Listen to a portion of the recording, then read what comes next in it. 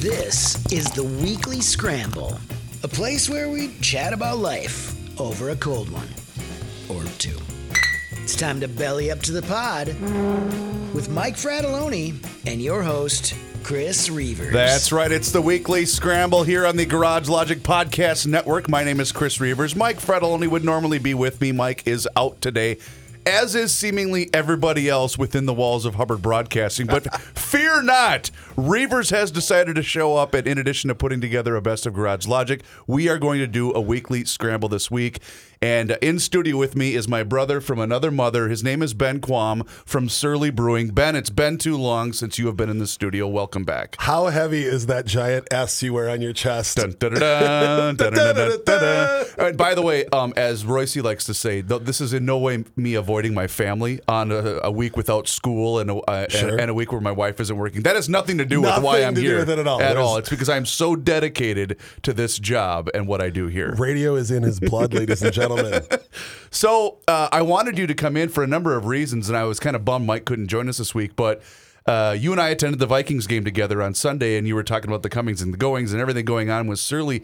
Can you just kind of give me maybe a status update on both Surly, but also the craft brew scene in the state of Minnesota as a whole? Are we out of the woods with the pandemic? Are we back into the woods with the pandemic? Where are we? I think we're just running around the woods pretending like we know where we're going. Okay. Is really where it is. Okay. I think that anybody that's selling anything right now would agree with me that now is the best time, or a better time than any, to support what you love and to support your local community. Totally agree. Anything that you can do to buy things that are made close to home, that are sold from stores that are bringing it in and bringing it to you in your community, it's always just going to be the better choice. And right now, those dollars mean so much more than anybody can believe. As far as the beer industry goes, people have been continuing to consume alcohol a little bit more at home than they used to. So our bar and restaurant partners and our stadiums, everybody's still a little bit slower, but they're building back. They're trying to get back to where they were. For us specifically, it was the same thing. We were closed for almost 10 months in the beer hall. Is that right? Yep. We got the regular restaurant beer hall open. Incredible staff out there just killing it. And then we finally, about a month ago, we got the pizza restaurant up and running. So the pizza restaurant is killing it as well. Because I was there the Tuesday night before Thanksgiving. We had a going away party for one of our sales guys that moved on to another company. And I remember being there, and the food, I forgot how great the food is at Surly. Obviously, this just in, the beer's not bad either. But the food, I forgot how great the food is at Surly Brewing. It really is. It was a dream going back to when the beer hall was sort of first visualized. Omar has told the story a couple times about just cruising through some of the legendary beer halls in Europe and being like, why don't we have that here? We have tap rooms in other states, but at the time that wasn't a thing we could do in Minnesota. Mm-hmm. So the Surly bill gets pushed through. We can have tap rooms. And then he wanted to have his place where everybody can gather. And that's what brought me to beer. It's what brought me to the bar industry, even before I got into beer, kind of back when you and I met, Chris, was the idea of, I like the idea of providing that hospitality and that space for you to forget about your problems, for you to just relish the loved ones around you and have a good time. And to me, cracking open a beer is a great way of doing that, because the person sitting next to me could be a multi-millionaire, and I could be barely getting by with my tens of dollars. And that beer is the same. We have that beer, we sit down next to each other. It makes everybody that same level. And I think that vibe when you're sitting at a beer hall and you look around and the drinks are the same price for everybody and we're all just talking and we all have something in common, that we've had a lot on our shoulders, or we're celebrating something, or we just need a little bit of time away to relax and breathe so that when we go home, none of that stuff is still sitting on our shoulders. And that's what that place provided for me before I ever worked for Surly. Mm-hmm. And now I love being able to bring my friends down and be like, hey, let's make a night of this. Let's have a good time and let's celebrate again with great food and great beer. It goes hand in hand. So you're not sacrificing one for the other. And anywhere that you can find that combo, you're going to find people that are happy and reveling in that moment. Yeah, and I know one of the things, too, that people should know about you, because you've been on the show a number of times, and one of the things that people should know about you is, in addition to working in the craft beer industry with one of the biggest brands going right now, you are also a giant foodie. Yeah. I mean giant foodie. Between Physically you, and metaphorically. Between you and Mike Fredoloni and Rookie, you three guys go to more restaurants than anybody known to man. Yeah, but I have to ignore Rookie because he's lost so much weight. He looks so nice. Like I feel like I can't include him on the crowd. You know, because he will not shut up about it. The place that's by you guys, is it Joey Meatballs? Oh, Joey Meatballs over in the Malcolm Yards Food Hall. So how close is that to you guys? Walking distance. That's what I thought. Yeah. He will not stop raving about that place.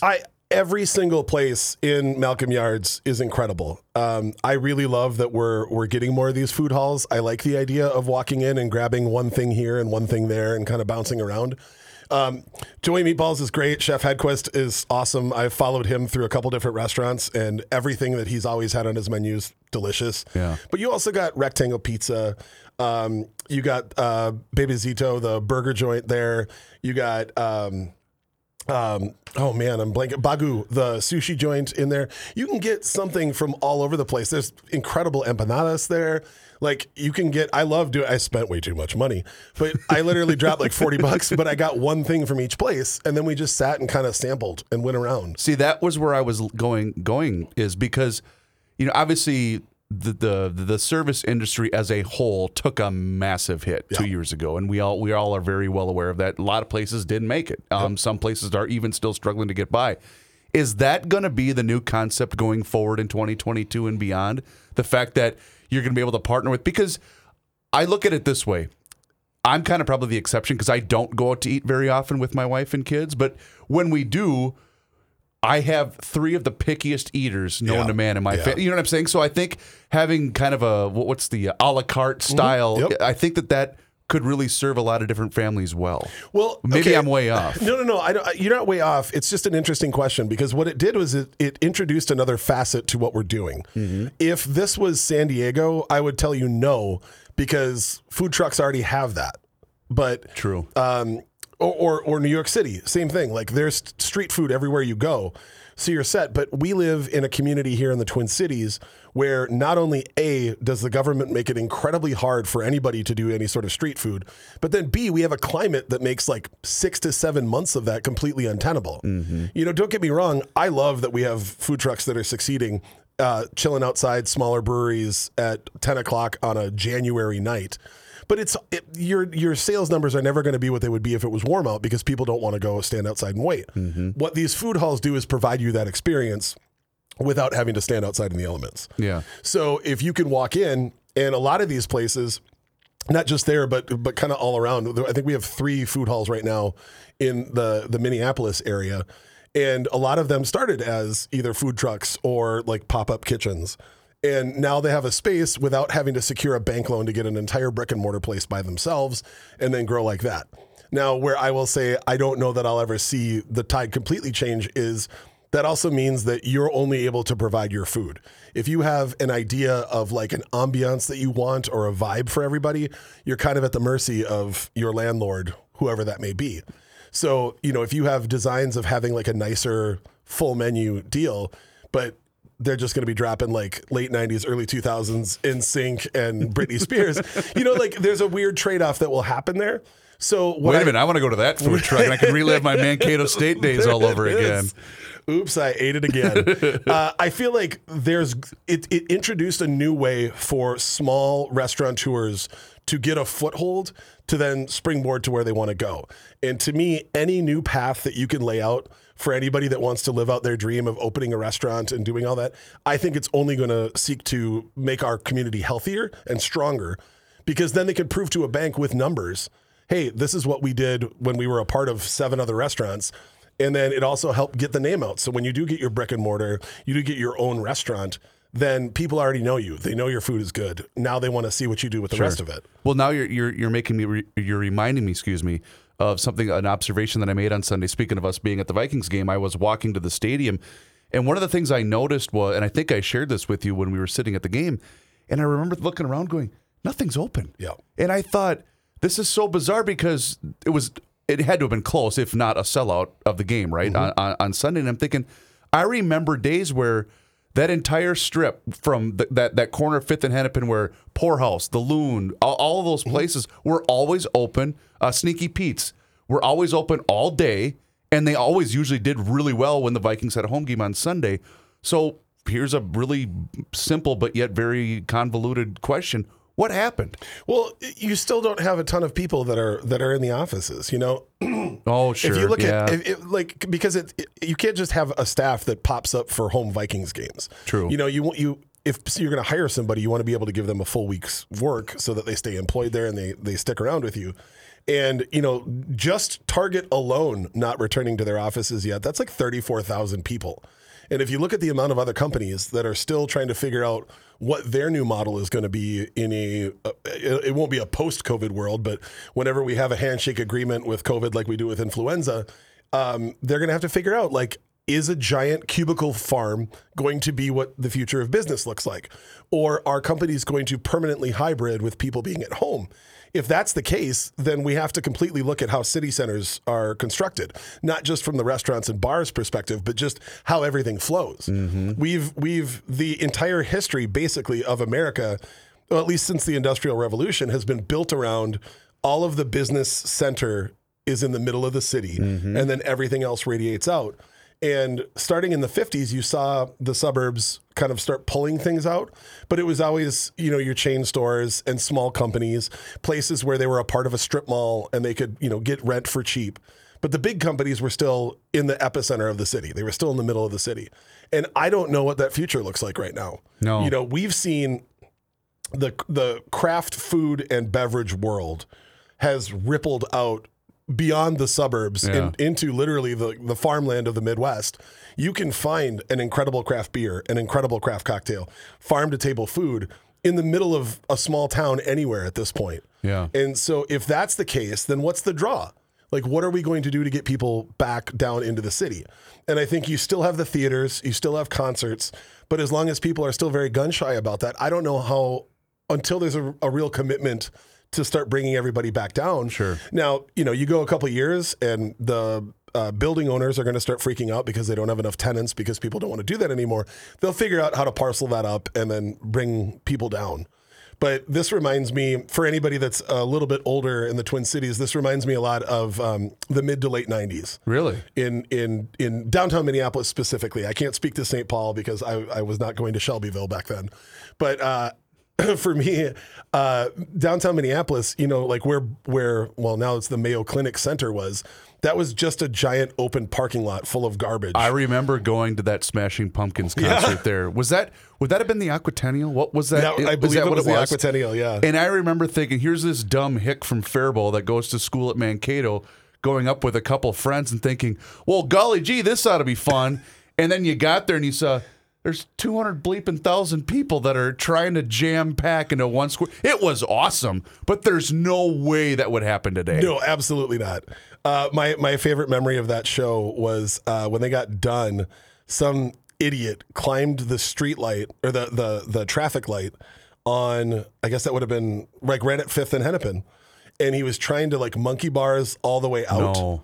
And like the cops were all down there shouting for him to get down. And he started like everybody was chanting, and he started like kind of bouncing, rocking on the. Oh no! And he lost his grip, and he fell. And I have never seen somebody fall into the shape that he fell in. Oh no! And the cops were there, I think, ready to actually hurt him until they saw like his arm is busted, his leg is shot. The sound that came out of him when he hit the ground was a great precursor to knowing that I would love Jackass later in life. Sure, right? Because I couldn't stop laughing, and I hope he's all right. I don't wish any ill on him, but he did do it to himself, and I just never heard that sound come out of a human being before. Oh my goodness! Amazing. But that was like, I remember that the first time I got robbed was at Pop's Arcade. Like, no, there was no one to go to and say I just got robbed. Like there was no security or police presence anywhere. Wow. We go through these ebbs and flows, And we're going to have to figure out what that next step is. And honestly, it'll probably be when more businesses start filling back up on the corporate side. There's just more money in there, then they'll push for more police to be there. Sure. And then, maybe we'll see a resurgence. But at the same time, I don't know. I didn't expect what's happened over the last 3 or 4 years to happen in the suburbs. And I'm really happy for that too. How many times have you had to weigh out, I want to drive in to go to a concert, given where you live. I want to drive in to go to a concert. I'm going to have a couple beers. My Uber would be $60 or $70 in either direction. Do I just want to drive? Once you start putting all that in, if you were also thinking that about just going to dinner, you want to celebrate, have a nice glass of wine. Well, maybe you don't want to drive 45 minutes anymore. Right. And so that's going to have to be the question that everybody wants to ask is, how is my relationship with an epicenter of a city? Forget about crime or any stories you've heard on the news. What is your relationship to that drive? And what is your relationship to the memories and the businesses down there versus what's in your community? Yeah.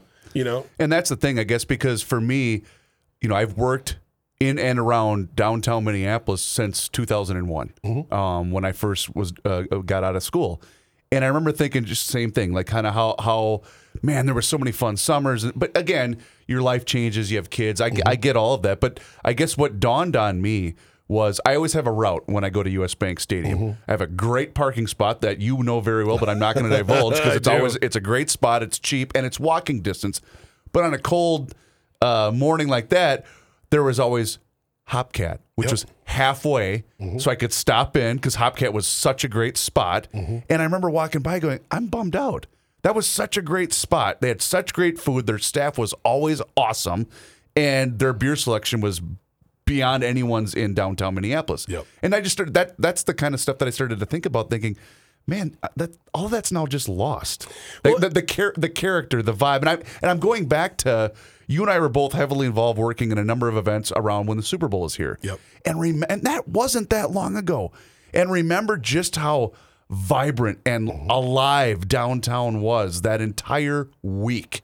It was so cool to be a part of. None of us slept, but it was just our chance to kind of show everyone we're pretty kick-ass here, and I guess that's what really bummed me out on Sunday. Well, that's the other thing is we also have to realize that we have, there are always going to be great streaks where something was really awesome for a while, right?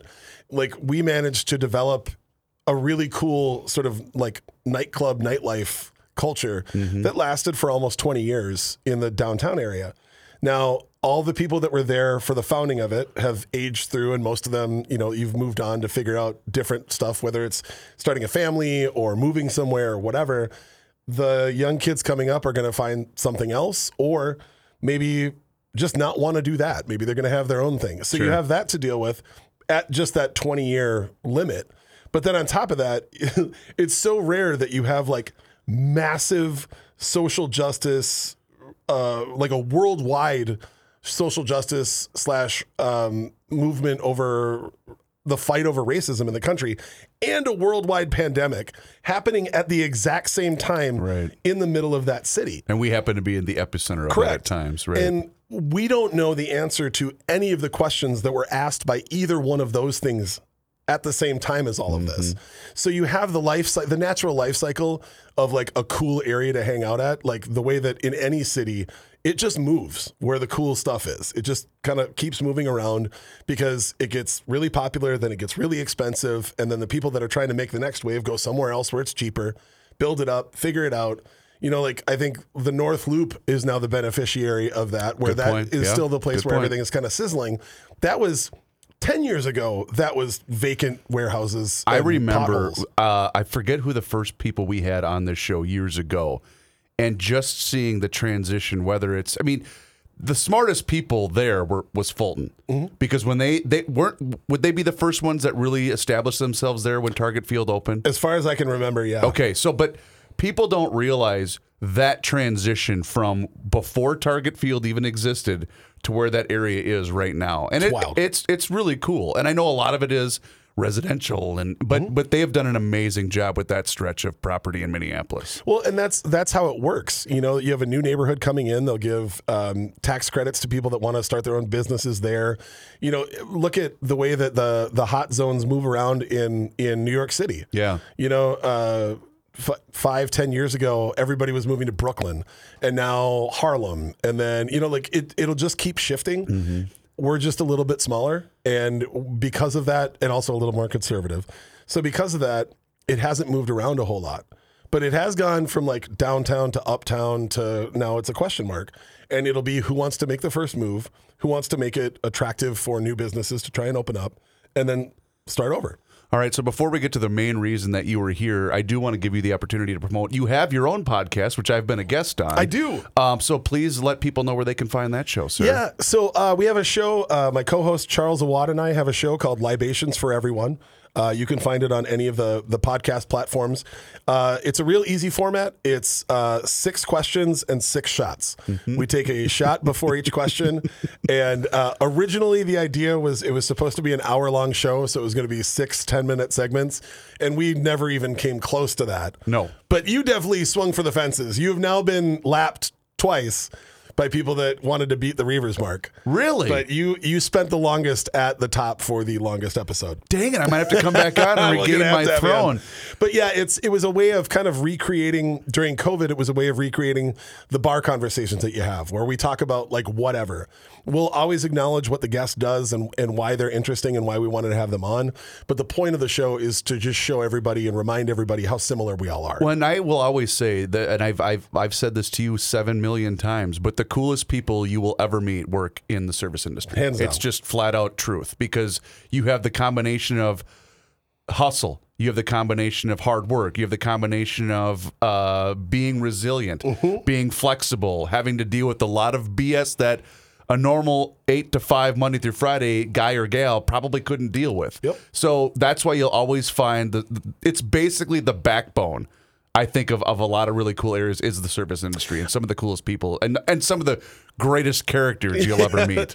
I think that's part of it too, is that no matter what, you have to, if you're going to go down that path, you have to sort of blaze your own trail. It's pretty rare that you'll have a whole bunch of people in your family that are happy about your career choices. Right. So you have to learn how to be very independent and how to promote yourself, because nobody that cares about you is doing that for you. Right. And I think that there's a weird, because of that, it creates weird like familial bonds when you work with people. Like, I don't know, it's like having a best friend from camp. Like you've been through so much together that no one else understands. Yep. And then you especially if you're working late, you exist at hours that the rest of the world doesn't. No. And there is people don't definitely understand what it feels like when the clock strikes 2 a.m. on Sunday morning / Saturday night. No one knows what that sense of relief truly is, where you go from 45 minutes earlier, I'm angry, I hate everything, I want this to be over, to at 2:05, I just want to give everybody a hug because it's done. We made it. We made it through. I got asked one time what my favorite sound in the world was, and I was not allowed to say music. And like the 1A was my wife's laugh, and 1B was when I got in my car at 4 a.m, Sunday morning, driving home, knowing I didn't have to be at work for a few days. I would turn all the music off, which anybody that knows me knows how rare that is. And I would open the windows if it was warm enough, and I would just listen to the sound of the wind going by. No ticket machines, no one yelling anything, no radio, no anything. Literally silence. Literally just the and it gives me chills just thinking about it. Yeah. Oh, man, that's great. So also, before we move on, you do have to let people know how uncomfortable I was, because you guys do a different show where you're allowed to use profanity, and how awkward I felt when you basically told me to swear, and I said, I can't. For 20 years, I've looked at a microphone and it's dad brain, where you just change into a different gear and you don't use profanity. And trust me, you've known me a long time. No one likes to swear more than I do. But it's like once there's a mic in your face, you just change gears. Yeah, it was a weird thing where like I thought it would be funny, and then I was like, oh my God, did we break Reavers? Like you kind of stuttered with an F a few times. I don't know if I can do this. Yeah. And it was, honestly though, it's refreshing, because I I've been fortunate enough to be a guest on a lot of different radio shows, and I, knock on wood, I still haven't screwed up. Right. But half the time, if you ask me what I was just talking about, I tell you I don't know because I'm just trying not to swear. That's like all I'm saying in my brain over and over is don't swear, don't swear, don't swear. Right. So the fact that you can internalize that so much where it's almost hard to get yourself to do it in front of a microphone is probably one of the myriad reasons you're good at what you do for a living. Well, thank you. I appreciate that. Because I am literally an eyelash away from an F-bomb at all times. Right, on a moment's notice. So you brought in a couple of T-shirts. We're nice enough to bring in a couple of T-shirts for myself and Mike Fratelloni. Ben, I can't believe this. You guys are celebrating the 15th anniversary of Furious. Isn't that wild? That's insane. I mean, obviously it all makes sense given the timeline, but I never would have guessed. If you had asked me, how old do you think Furious is? I'd say, I don't know. It can't be 10 years, but 06, it debuted. Was it 06 or is it 07 into the new year? I believe it was 06 when I was there for the first pouring. Okay. So, yeah, I'm almost sure that's how that works out. That's crazy. So I didn't work for the company. I knew Omar tangentially, and I knew Todd through one of his former coworkers. And I had opened a bar with some friends of mine working. I was not one of the investors, but I was working with them to open a new bar called Max Industrial Sports Bar. Sure. And their idea and our idea was to try and create like a bar where people in the service industry could feel like they were welcome at all times. Like the big push was to have a kitchen open till literally the last minute so that people that were getting cut could still get somewhere and get a warm meal. And then we wanted to have drinks that people wanted. So we wanted to try, like, the craft beer scene was just kind of getting going. Sure. We had Shell's forever, and Summit had been around, I think, since 83. And Jorg had been around and then left. But like the modern craft beer movement was just kind of getting its legs underneath it. And we got invited to a first pouring. And it doesn't feel like it's that long ago, but I sort of look at this the same way that I do like my friends' kids that I see infrequently. Right. Where like all of a sudden your son that I carried around like a football is like 5 feet tall. And I'm like, wait, how did that happen? And then you think about the math and you're like, oh God, yeah. Like thinking about that day when we all went and we had Surly Furious and Surly Bender for the first time. Those were the first two beers? Those were the first two beers. Okay. And thinking about that was in the back of an abrasives factory, which eventually became the Brooklyn Center Brewery. Mm-hmm. But that was just in the back of an abrasives factory. And there was a single metal cart with a basket of potato chips and a basket of pretzels on it. And I was standing there with my chin strap and my mohawk, because that's how long ago it was. And we all really liked Furious, but we all unanimously agreed that there's no way Minnesotans would ever drink that. But we definitely bet that Bender would soon overtake Newcastle as like the brown ale-ish that everybody would want to go for. It's perfect. It's easy drinking for Minnesotans. Like, we're all good. And we put them both on tap, and within a couple months, Furious was like lapping it 3 times. Well, and by the way, shout out to Max Industrial, because it is a great hang for anyone that's in the city. Whether it's, I'm meeting somebody for lunch, go to Max. Yeah. If you're just having a couple of drinks before a Twins game, go to Max with your friends, because you and I have been there nothing short of a dozen times together, and it's absolutely one of the best bars in this entire city. And the other thing I like about it is you hit on it earlier. It's the place that bartenders and servers go when they just want to kind of unwind. That's the kind of vibe, and that's the kind of hang of that place. And it's like a magic thing. You can attempt it all you want, but it's kind of a magic thing when you hit it right. Mm-hmm. And I've noticed as I've traveled in my adult years that I find that bar in every city I go to. Really? And there's like a simpatico that happens when you walk in. You just know it. Mm-hmm. Like you take a deep breath and you look around and you're like, oh shit, I'm home. I got you. I'm home. I got you. Sorry. No worries. See, there it is. All right, so you just poured me something. This looks like it has a bit of a sour tint to it. Tell me what is in my hand, Mr. Ben Quam from Surly Brewing. So this is Serpents in the Garden. I wanted to give you, I do know that you love some sours. I do. Yes, I do. And you love some IPAs. So we're going to start with a sour. And this one is, I believe it came in at 9.4. Oh, boy. 9.4, okay. 9.4. Is this available right now? Tis. Okay. So it's a strawberry and black currant fruited kettle sour. Oh, my goodness gracious. You know what's funny? obviously, given my very limited knowledge and run on doing this show, I probably would have guessed it was a sour. But if you were the average, you probably wouldn't have. Because the thing is, when you tell someone it's a sour beer, it's immediately off-putting to some because it's a very polarizing beer. But this is really good. There isn't that really hit you in the face bitterness that comes out right away. This is a really good beer. There's a couple things that work there. One is that we don't have a facility to do like wild ferment sours. You can really let stuff go and let literally the bacteria like make it as funky and wild as you want.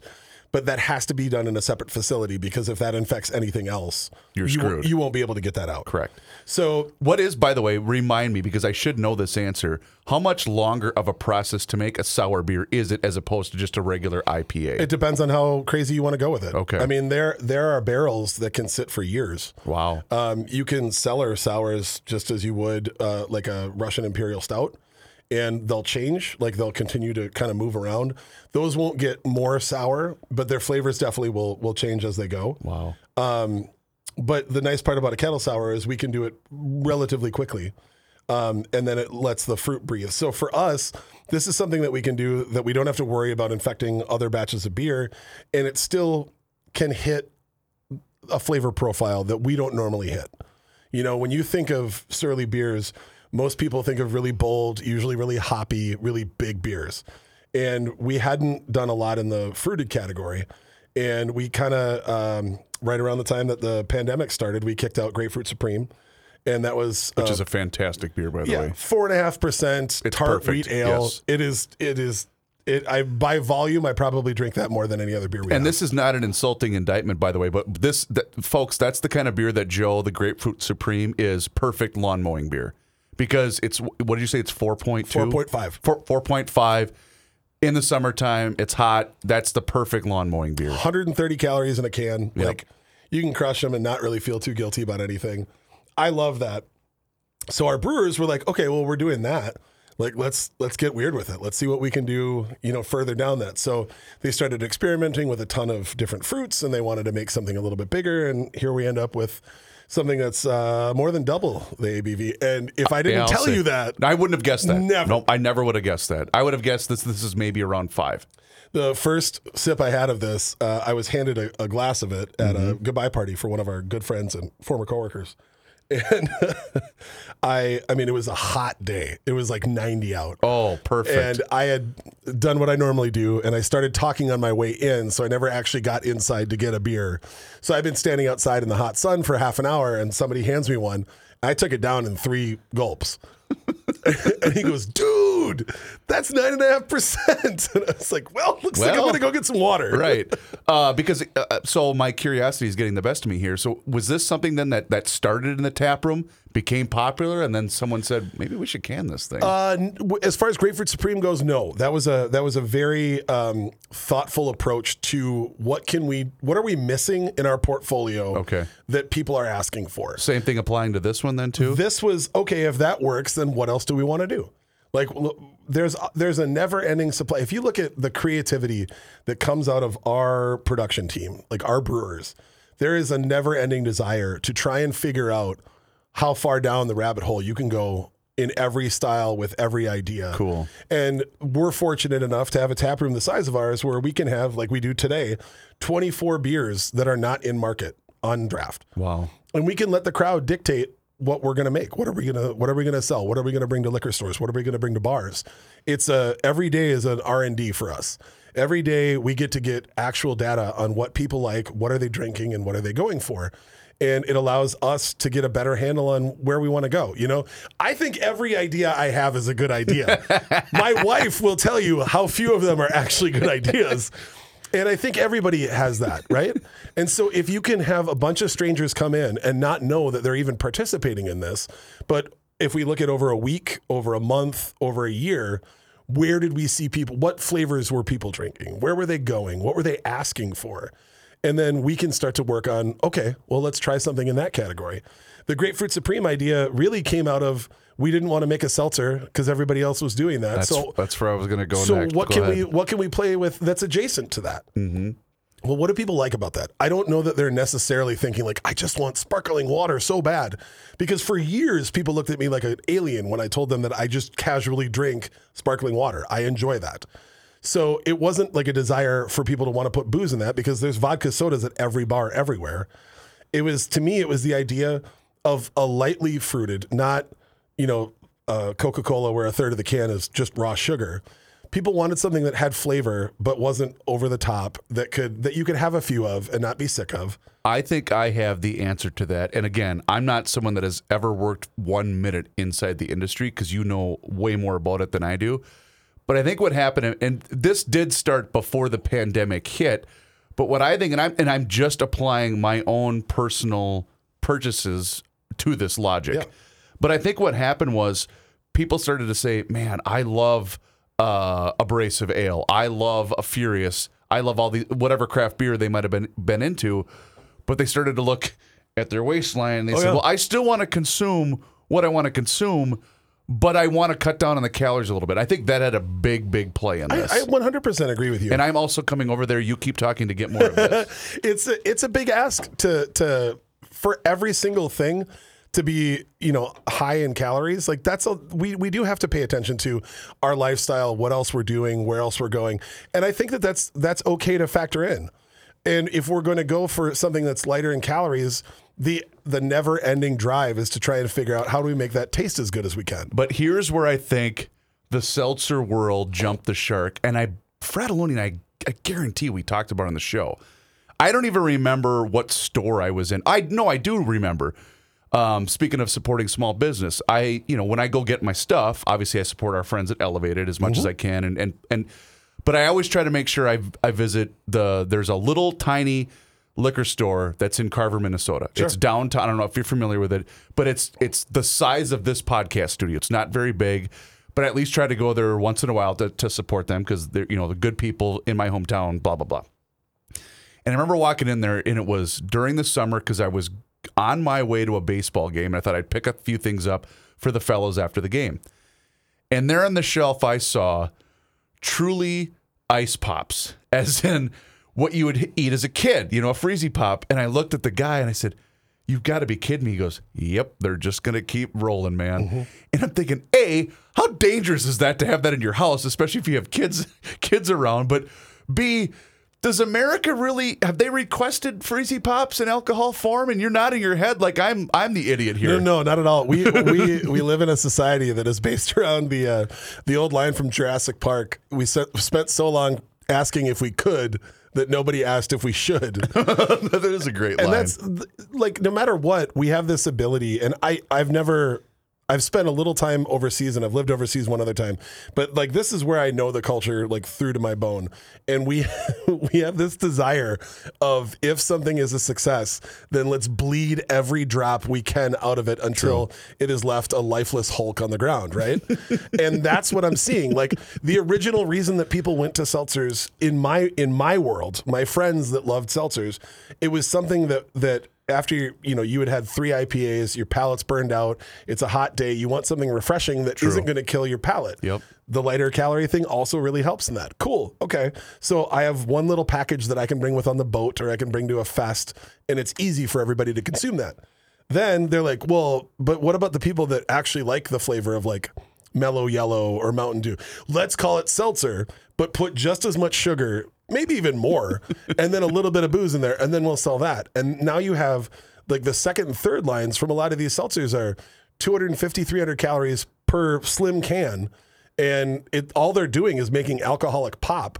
But because they got everybody to like the first stuff, then they're like, well, I like that brand, so I'll just keep going. Right. And now, I mean, whatever integrity was there, you're bleeding it out. It is funny, too, to walk into wherever you're going into, whether it's Elevated or name your other big store, but just seeing how much shelf space now, where that, I mean, you may have found one door with half of it consumed with a seltzer, and now it's half of the quote unquote craft beer area. Well, my favorite thing, and I don't know if normal people ever look at stuff like this, but I'm an insane person.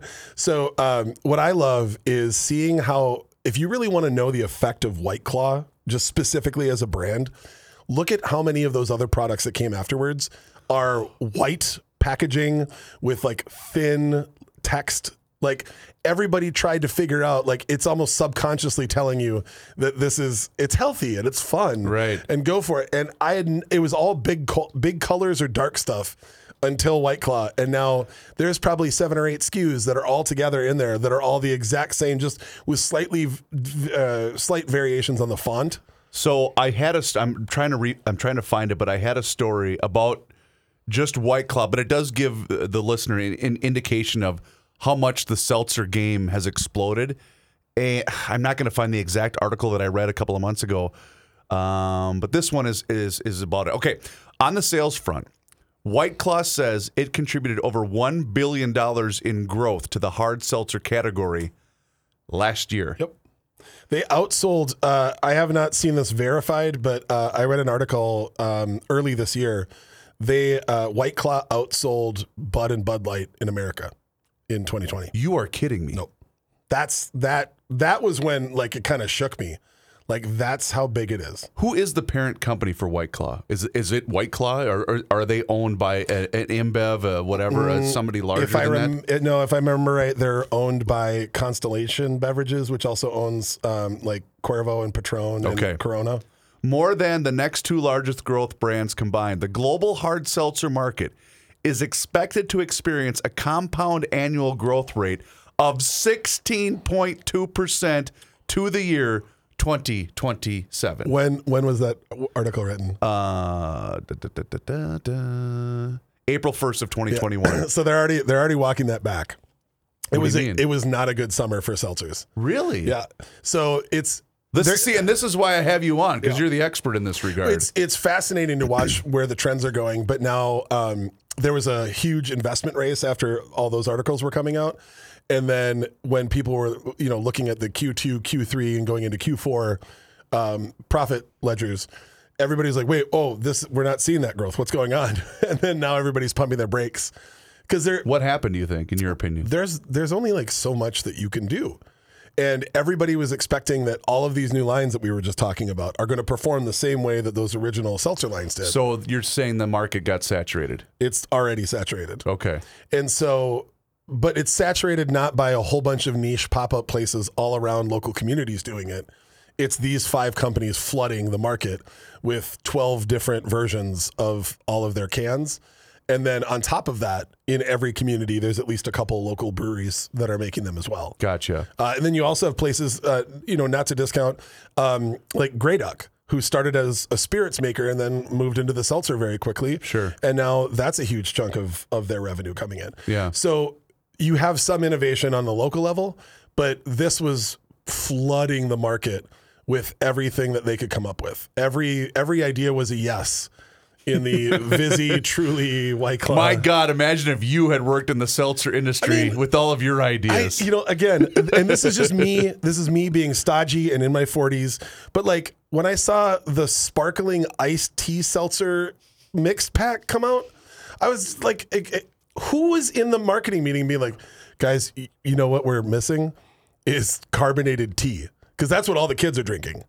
If there's one thing that I know, it's like every young person is like talking about, oh my God, sparkling iced tea is my favorite. So I declared this a while back, maybe it was even a couple of months ago, and because I got an email, because I basically went on a rant. I went on a pumpkin spice rant on this show.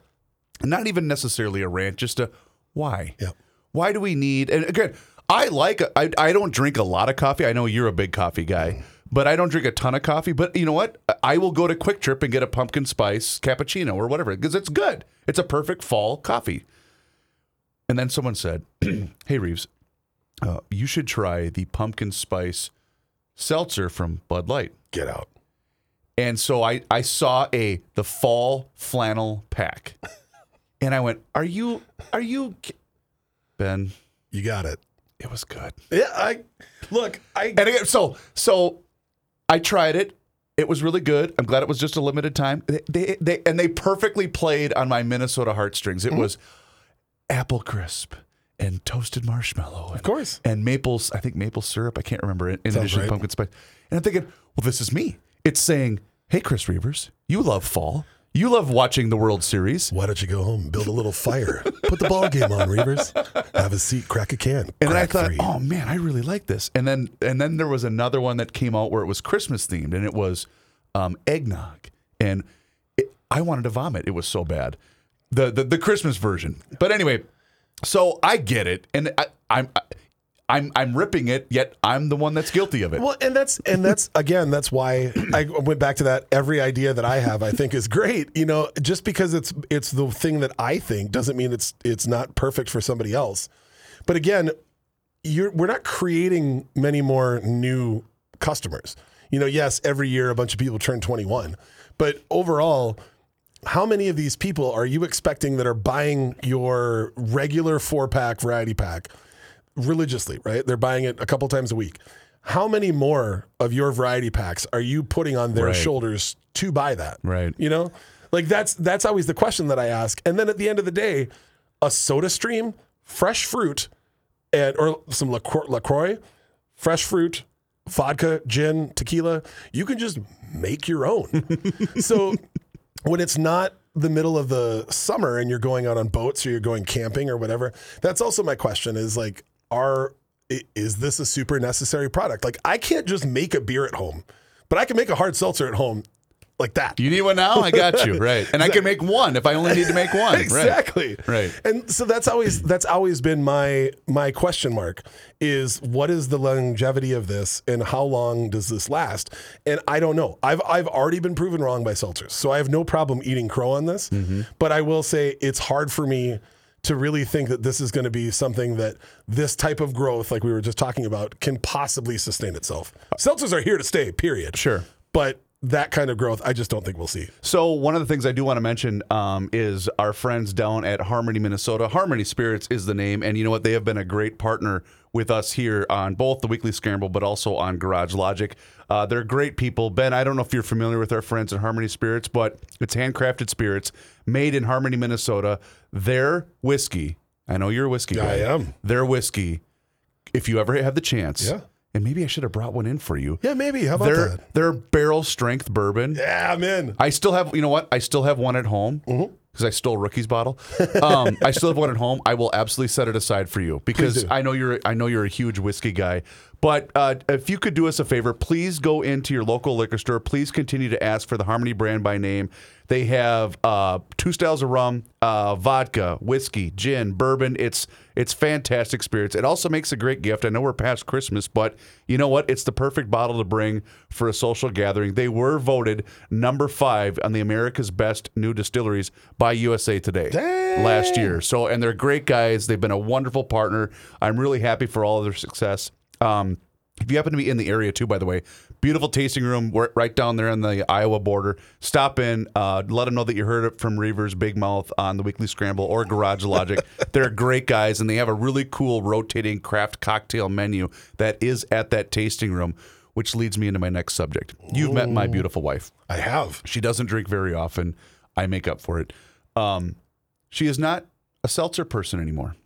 And it's only because of her. Because I would, if I bought a 12-pack of seltzer, she would have 2 in the month of January, and then, of course, the other 10 would sit there. So I would just consume them, which got me kind of into the seltzer world. Speaking of whiskey, do you know what her latest obsession is? And I'm going to beg the guys from Harmony to think about doing this, and they're going to laugh at me, they're going to rip me, and they're going to tell me how stupid I am. Well, a really wistful crossing my fingers and hoping is that you're going to tell me that she got into whiskey highballs, but I don't think that that's going to be correct. I'm assuming it's a flavored whiskey? Yes. Is it a screwball peanut butter flavored whiskey? Ding, ding, ding, ding, ding, ding, and mixing it with Chambord to make a peanut butter and jelly? Not Chambord, but it's a cranberry-based liqueur. There you go. And I don't even know what the name is. And it might even just because I know how much of a health nut she is, it might just flat out be cranberry juice for all I know. I have no idea. Well, and if you go actual cranberry juice, not only are you helping out your liver, but also your entire digestive system and your urinary tract. That's then I guarantee that's what she's mixing it with. She said, "Say, can you pick some of this up?" And I went, "Oh, okay, must be a gift for somebody or whatever." And I got home and she's a nurse, so it's been a stressful 2020. Yeah. And she cracked it open and poured herself a glass. I said, say what now? What are we doing here? Okay, it's party time. And then, of course, she had one and then fell asleep. Yeah. However, that's not the point. Where did this come from? So I've heard a bunch of anecdotal stories about this dude. He's from, and again, I have no idea. This could all just be really, really clever marketing. But they went guerrilla marketing style in the same way that that Fireball did.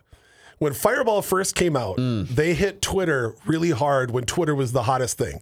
Like before Instagram had gotten, Yep. I don't even think if Instagram was a thing yet. It probably wasn't. And they paid a bunch of young people right out of college to run the Twitter account so that 24 hours a day, if anybody posted about Fireball, they would send a thank you tweet immediately. And then sometimes they would like, hey, show this to the bartender and we'll take care gotcha. of, yeah, we're going to send them something or we'll do something for you. And it was incredible because I watched it grow simply from people being like, dude, check this out. Like, let's all take a picture, boop. And then they would turn it into like a greeting card that said like, thank you from your friends at Fireball. And you'd get it in like half an hour.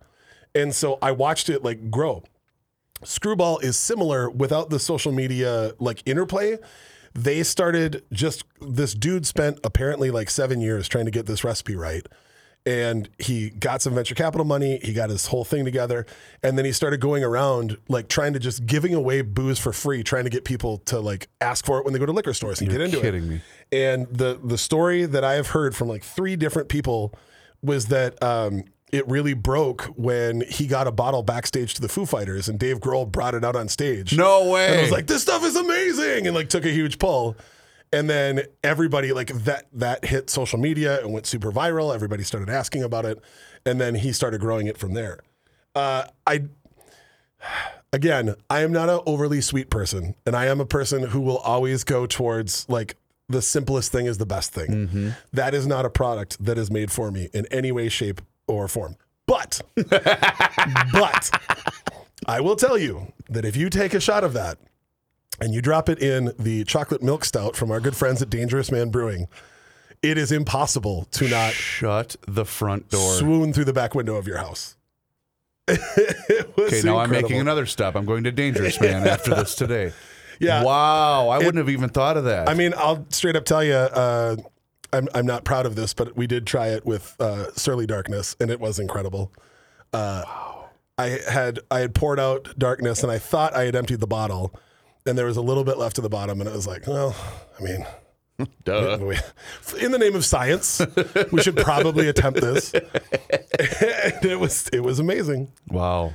I get that is one that I understand why people like. I totally get it. That's just never going to be. It's just not for you. Something that sweet just will never be for me. Yeah. I will always go dry, bitter, savory. Well, and the thing is, like, and I get why it's become an overnight success, essentially. I mean, I know it's been around for a while, but because look at Jess. There's no way that she would ever drink whiskey. Nope. Ever. Nope. She's she's mostly a vodka gal. Okay, now Ben is opening up something else. And he is. What are we opening up here, Benjamin? Well, this is what I was texting you about. This will be hitting markets in probably about 3 weeks. Oh, so this is a never seen before product known to man. This is a. So you're familiar with Axeman, correct? Yes. Yeah, I've heard of Todd the Axeman. So this is double-bladed Axeman. Wait, what now? We took all of Axeman and turned it up. So this is a double IPA. What does it mean? Oh, Jesus. Double dry hop version. So this is a double IPA version of the Axeman. Uh-huh. Okay. Are you driving me home? No, I'm kidding. Okay. First of all, scent is wonderful. It smells very similar to Axeman. It's all the same stuff. Beyond Furious, is Axeman your next most popular beer at Surly? By sales, Yeah. Grapefruit Supreme. Oh, really? Yep. Okay. Axeman's always going to be in our top 5. It's something that we love. Okay. But it is at a premium price. And Sure. some, especially like, bars that survive on their happy hours that have a really low beer price. We understand. Like you can't always. Yeah, that's the appropriate face. Oh I wish my God. everybody at home could see the face he just made. You know why? Because there's 2 of the biggest Axeman fans I know are Johnny Height and Joe Souchere. Yep. And I'm sitting here thinking, they've never had this before. and yet here I am, and I'm having it to myself, and I'm thinking because. Oh man, that's good. Well, that's real good. I will declare this on the air. I love Soucheray, and if he ever needs anything, holler at me.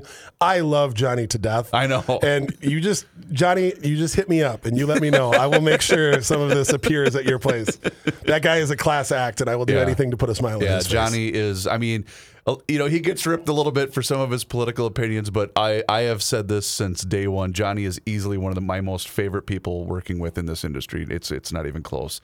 Okay, wow. So this isn't even going to be available for 3 weeks? Correct. Why are we waiting? Literally, this is just getting canned right now. Wow. So this came directly from the brewery. I swung by, and our good friends at Brooklyn Center asked what I was up to. I told them where I was headed. I was grabbing some other things, and they threw this can in there and said, well, you should probably have him try this. No. Yeah. Oh, shout out. That's awesome. So this will start going out on January 10th. Okay. This will start going out to stores. So that week, it's a very, very small batch. The only place so that I can literally get to the store when this is released, or it's going to be gone. Yeah, and ask your store to get it. And if the only place that I can guarantee you'll be able to have it is the tap room. Oh, there you go. So if you swing to the beer hall, for sure we'll have that on. But yeah, then it's fingers crossed. Wow. Yeah, we just wanted to do something fun in the middle of the winter. This is notoriously the slowest time of the year for everybody. Because everybody makes smart. New Year's resolutions. Yep. Everybody wants to get healthy. Everybody wants to. So you're prying on Reavers. Okay, Reavers was gonna try to lose weight in January. Wait. We have a double Axeman available for you. Well, I'm glad. So is there an Axeman season, or is that just it's year round? It's year round. That's what I thought. Yeah, it's that beer. Oh man, it makes me so happy. I love it very, very much. And to have sort of an interesting, fun new way of playing with it. This is pretty spectacular. So I've noticed just because of this being brought up, you guys are really heavily into the double IPA game. Is the double IPA game still really strong? Yeah, I mean, there's always that's the nice part about people that love hoppy things. There aren't a lot of other placebos that you can have that can mimic those flavors. So if you love hops, it's not like you can go to 8 other places and get those same flavors if for some reason you don't feel like having an IPA. If you love hops, that's pretty much where you're going to get that expressed. Okay. So, for me, I love the entire bitter timeline is my favorite. Amaros, like Fernet, things that taste really medicinal. Very, very astringent, bitter West Coast IPAs. I love all of that. If it tastes like you dunked an entire pine tree in the glass and then gave it to me, that's my jam. And I understand that there are people that want opaque pineapple juice, orange juice, hazy IPAs. Totally get it. Just not me. Now you're reminding me, you and Ryan from Elevated again, you guys turned me in because Ryan's a big West Coast IPA guy. And I remember when my wife and family, we went out to San Diego, and Ballast Point had a limited release run, and the hotel we were staying at just so happened to be 2 blocks from the original Ballast Point Brewery, which is still open. It's not very big because obviously they have a much bigger operation. I forget in what city, but it was just that. It was that exact beer. I'm trying to remember what the name of it was, and I thought right away, oh, this is Ben Quam's jam right here. Yeah, and we have more stuff coming out this spring. We have a juicy pale ale called Logic Bomb that's dropping in April. We have a lighter-bodied West Coast IPA called Controlled Chaos that's coming out in May. We have another hazy that's dropping that'll be in March. In May, we have Drips and Drops, which will be another hazy IPA. Is the haze craze still wild? Yeah, I mean, yes. I'm guilty. I love hazy IPAs. It's something that we enjoy doing, but it's not kind of our strong suit. Like the big, bold, bitter side of the IPA market is kind of more us. Okay. And it's also like you look around and like you can say, okay, this is really popular right now, and these people are only doing that. Let's let them have that category, and then we'll make a bunch of other things for other people. And I think sometimes that's okay in this market too. And I'm not speaking about Surly specifically, but every brewery, it's okay to focus on a few things and say this is really where our heart and soul is. Isn't that basically the place up the street here, Blackstack? Aren't they primarily just a hazy beer operation, which I think is really cool, right? Absolutely. Yeah. Okay. You got the guys up at Drecker.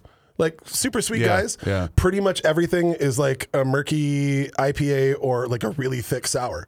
That's what they are known for, and right on. I prefer really like crisp Pilsners or really bitter, like West Coast style IPAs. But that's just my palate. That's not me saying that those are true beers and everything else isn't. That's just where I like things to be. Okay. With a crisp Pilsner, I think that you get the most naked look at how somebody is brewing something and the clarity of the water. You can really tell that this is a talented brewer if their Pilsner or their Kolsch or their lager is really, really good. So I like to drink those as a way of just kind of testing, like, hey, how much care do you put into the actual brewing? And then the West Coast IPA, that's just a flavor that I love that I don't get from anything else. You know, a lot of the same flavors in like the hazy IPAs that I like, a lot of those same flavors I would get in like a tiki cocktail that I made. So I can make other things that kind of scratch that itch, whereas I don't really have a whole lot that I can do outside of drinking a West Coast IPA if that's what I'm going for. Gotcha. Interesting. You know, like that big, bitter, and slightly malty backbone of Furious. There's a reason it's been around for 15 years because I still can't believe that, man. you can't. It's really hard to replicate something like that, and you can't get that a lot of other places. So that's just what I look forward to. Nice. All right, Ben, before we wrap up, anything else we need to promote? Anything else we need to hit on from all of you fine folks at Surly Brewing? If you are currently listening, like right now, like you did not download this on podcast and listen to it 2 weeks later, if you are listening today, Meaning December 28th of 2021. correct, we have the incredible humans from Nixta in northeast Minneapolis are doing a pop-up tonight and tonight only at the beer hall. We use their tortillas in our tacos on the menu normally. Cool. We brewed a Nixta collab beer called, I think it's Lager al Pastor, but there's flavors of lime in there. There's some charred pineapple in there. That beer is on right now, and then they're doing some extra today only food items as well. Cool.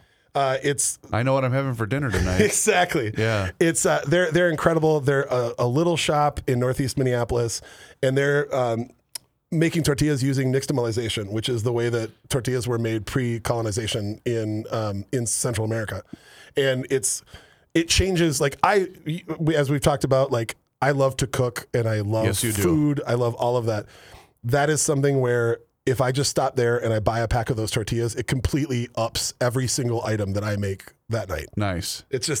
It's really, really good people making really, really good food. So what you're trying to do right now is you're trying to twist my arm and make me make that lengthy commute from Hubbard Broadcasting over to Surly Brewing to try some of these amazing tacos. You know, it's not a track meet, it's a marathon, Reavers. And I think if we can, together, we might be able to get through that 3-block walk. Awesome. Fantastic. Thanks, man, for coming in. I appreciate you. What a pleasure to be here. And again, given what time of year this is, I just want to take a second and thank everybody out there who's supporting local restaurants, Yes. who's supporting local breweries, who's supporting any local business at all. And just because the holidays are done doesn't mean that need goes away. So whatever you can do to support your local community, do that.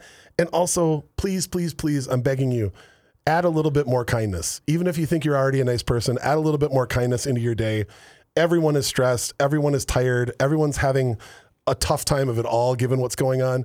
And a little bit of extra kindness and a little bit of extra patience is going to make everything better. His name is Ben Quam from Surly Brewing. He's one of the best in the business, ladies and gentlemen. Thank you so much for tuning in to this week's edition of the Weekly Scramble. And yes, we will be doing another edition next week when the entire Garage Logic crew is back in studio on Monday celebrating the new year. For Ben Quam, for Mike Fredoloni, my name is Chris Reavers. Thank you so much for tuning in. We'll do this again next week. And until then, cheers.